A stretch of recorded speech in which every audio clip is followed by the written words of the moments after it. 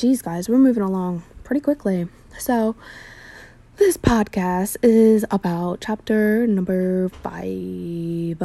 Okay, no further ado, let's get into it.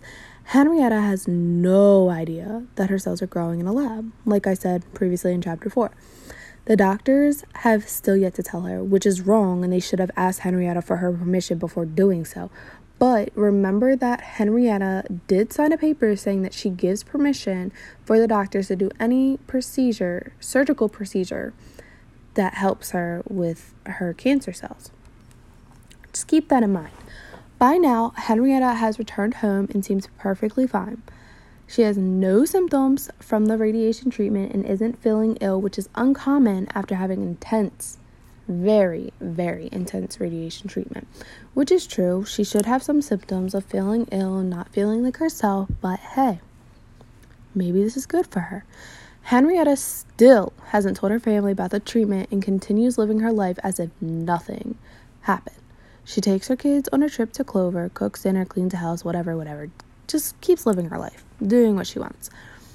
Like, nothing is wrong. Like, she doesn't have cancer. Like, she's not going to the hospital to do treatment. Just wants to keep everybody in the dark about what's going on.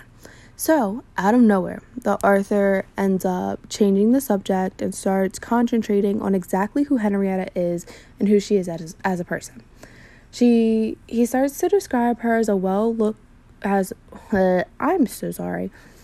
that she keeps her looks kept up, such as her fingernails and her toenails, her hair, just her overall outside look.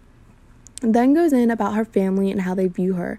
The only person who doesn't like Henrietta, which is Ethel, it's her cousin Galen's wife, because the reason behind Ethel not liking Henrietta is because Ethel is jealous of Henrietta's husband's aggressive attraction toward Henrietta, which I seem is very odd to me for that to be the only reason Ethel doesn't like Henrietta. Like, there has to be something behind that. How do you not like Henrietta because her husband truly likes her and has an attraction to her? Like, wouldn't you want that in your own relationship? It just doesn't make sense. Anyhow, moving on, we have Henrietta's daughter who is ill. Before Elise became ill, Henrietta would take her to Clover. As Elise grew older, she would have accidents, so Henrietta couldn't take her out anymore. Once Henrietta got pregnant with their son Joe, they couldn't take care of Elise anymore. It would be too much for them because she wasn't independent at all to take care of herself. Henrietta and her husband ended up deciding it was a good idea to send Elise to the Crownsville State Hospital, where she would get the right care and treatment. Henrietta visited her daughter once a week and was devastated of the decision that she had to make. I mean, if I had to send my daughter off to a hospital to be taken care of because I couldn't do it, I'd be very devastated as well.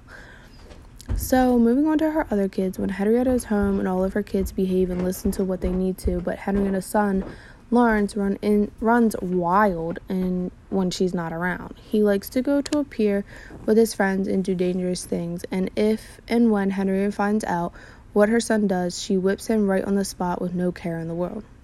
I mean, I would do the same thing if that was my kid. 6 weeks ago by, and Henrietta returned to the hospital for her second radiation treatment for her cancer tumor. At this point, no one knows that her cells are in the lab. Doctors have yet to tell her about what they did to her cells.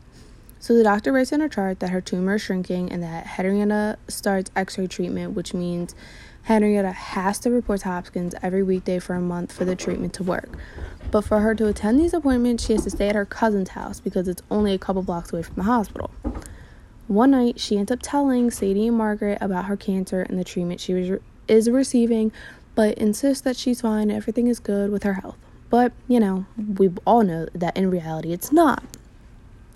So the doctors do think Henrietta is doing so much better than what she was when she first came into the hospital, seeing that her tumor is gone and the radiation treatment is working. But in 2 weeks after the second treatment, Henrietta starts to have very heavy bleeding and won't stop. So she goes back to x-ray treatments once again. Poor Henrietta. I feel for this girl. I would not want to go through that much radiation and treatment and medication and trips to the hospital. It's very draining and stressful on people. So the bleeding ends up stopping with her when her treatment is over. Henrietta ends up finding out that the treatments left her infertile. For you that don't know what infertile means, it means that she won't be able to have any more kids, and when she is told that, she ends up being very devastated. I mean, she has 5 kids. Why does she need any more? I mean, I would be going stir crazy, but I mean, to each their own. I'm not going to judge. It's just my opinion. But I mean, if I was told I couldn't have kids, I would be really devastated too. So 3 weeks after her treatment, Henrietta starts to feel a painful burning sensation when she goes to the bathroom. When she tells her husband, he thinks he gave her his illness, but the doctors believe she has gonorrhea. Remember, Day, her husband, ended up cheating on Henrietta before. She also finds out that the treatment she was doing turned her abdomen, which is her stomach, black. Why it turned it black, we don't know yet, but let's stay tuned for chapter number 8. Thanks, guys.